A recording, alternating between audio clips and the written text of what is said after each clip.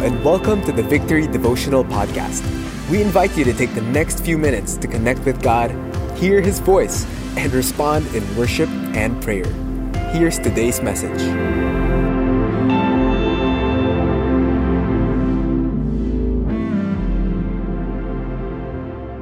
What an amazing time we have so far. In this passage of Scripture, I'd like to share with you David's inner struggle. At this point in Psalm 52, he had been attacked left and right by his enemies, and yet we find him in this passage of Scripture still taking refuge in God. We're talking about this abiding in Him since the start of this year. And we see here even David himself, who have learned how to take refuge in God in the midst of adverse situation. May we all learn that kind of disposition to always run to God and express our gratitude and confidence in our God, our Savior. And so today, this morning, as we go on and look at this passage of Scripture, I have noticed three contrasts in the story right here in this chapter. Actually, this is backed up by passages from the Old Testament, especially in 1 Samuel chapter 21 and 22. It talks about this guy by the name of Dog. Not dog, but dog with an EG at the end. Dog is a loyal server of King Saul. He had been, as what it says in 1 Samuel 21 verse 7, his name is Dog the Edomite, the chief of Saul's herdsman. In chapter 22, he was described as an Edomite who stood by the servants of Saul. So you can surmise, nobody can stand by the servants, next to the servants of Saul who are weakling and thin and a person who looked like so weak. I don't think so. This guy is, you could imagine like Captain America kind of guy, all right? This guy is strong. And this guy had something in his life that you can contrast as far as the life of David is concerned. He had put his confidence to his loyalty to the king.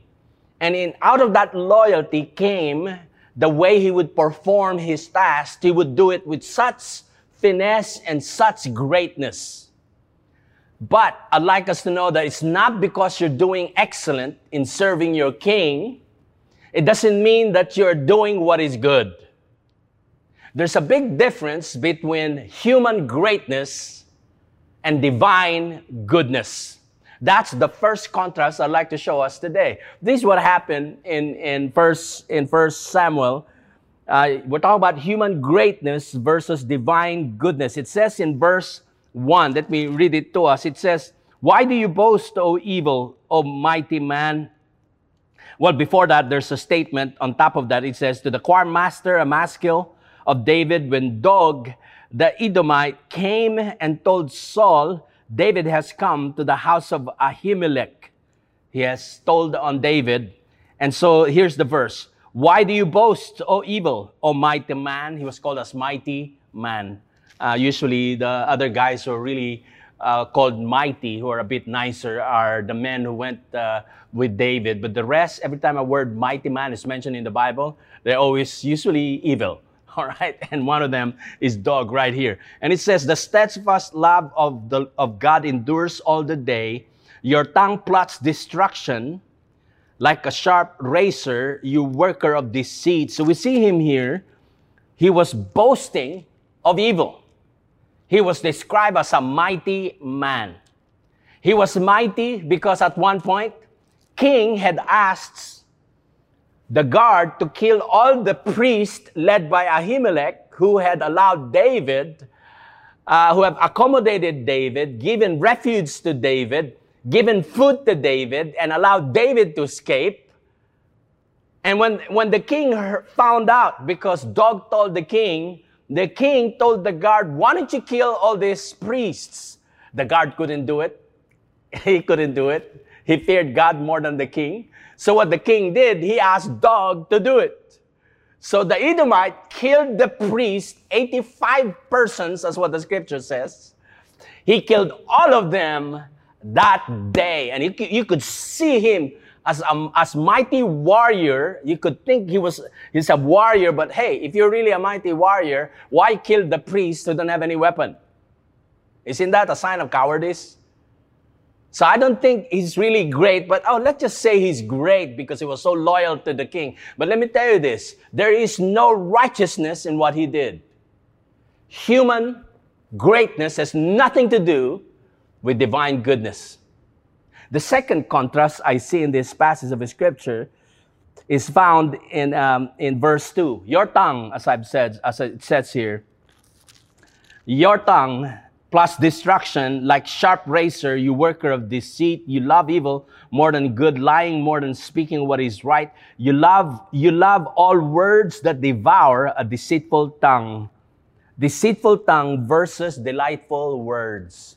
Why deceitful tongue? Because apparently Dog had been telling on David to the king, and they had been maligning his reputation, and he had been stealing basically someone else's reputation. That's basically what it means when you slander somebody. Slandering is actually stealing. What do you mean by stealing? You're stealing someone else's reputation. And that's what he had been doing to David. He was telling on David to the king about how bad he was, but actually he was twisting words. He had deceitful tongue. It wasn't delightful words. These are only because he wanted the king's favor for himself, because king's favor means riches. We'll see that as we move along. So that's the second contrast I've noticed. First, human greatness has nothing to do with divine goodness. Second, deceitful tongue was magnified here of Dog compared to delightful words. And the last one is sudden destruction versus eternal protection.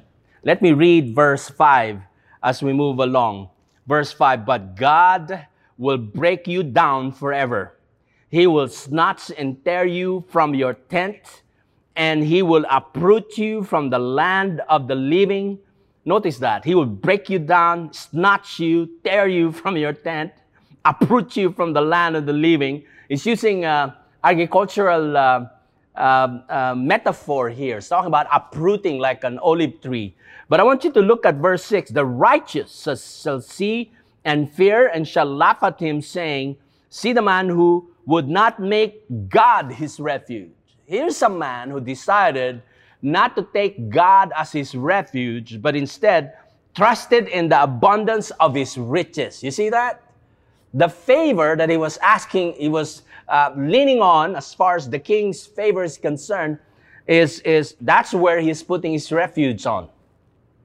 And he says, and sought refuge in his own destruction. Without knowing, by doing that, he's taking refuge in his own destruction.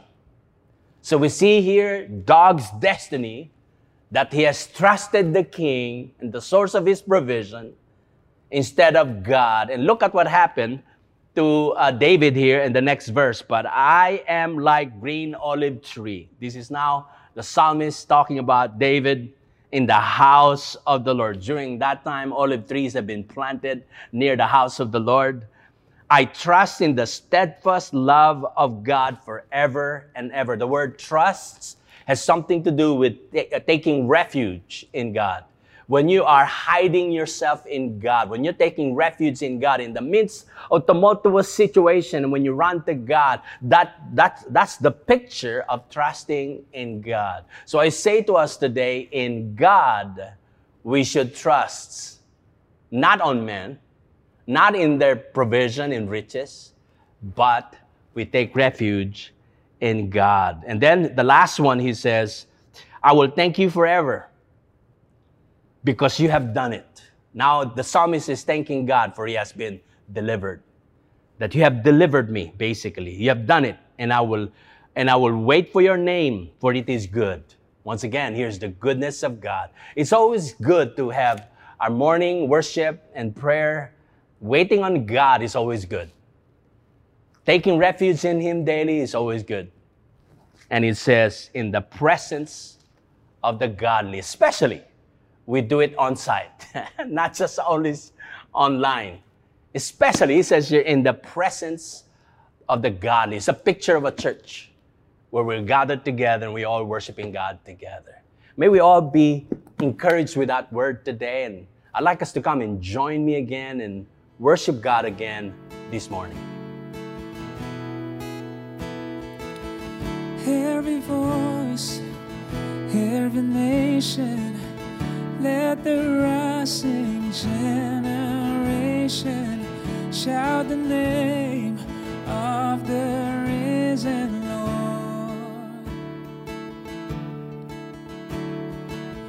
You are strength, you are able, you forever will be faithful. You fulfill the promise of your word. Every voice,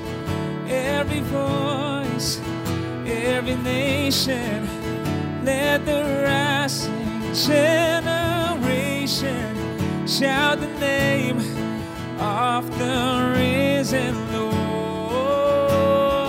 God, you are strength, you are strength, you are able, you forever will be faithful.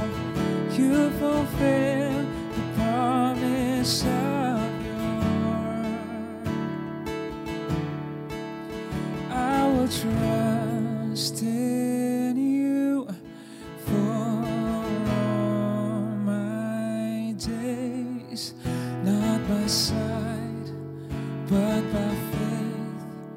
I believe you never fail. I will follow you in all your ways. I will stand and proclaim to the world your saving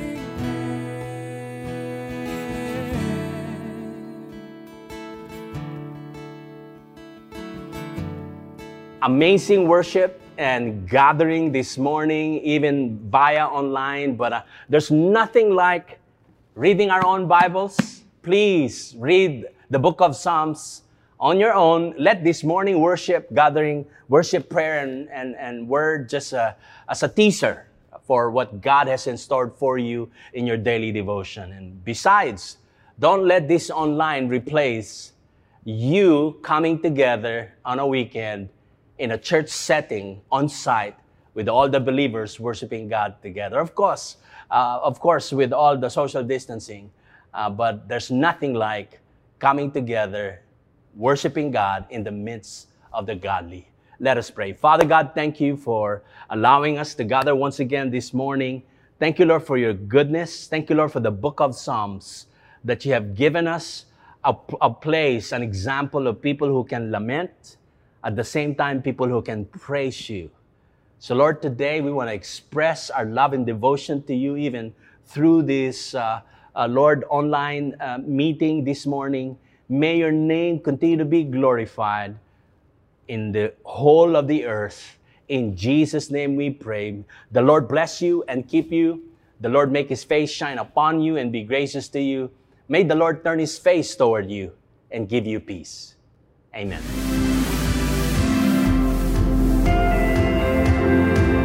Thanks for joining us today. We hope this helps you build a habit of hearing from God daily.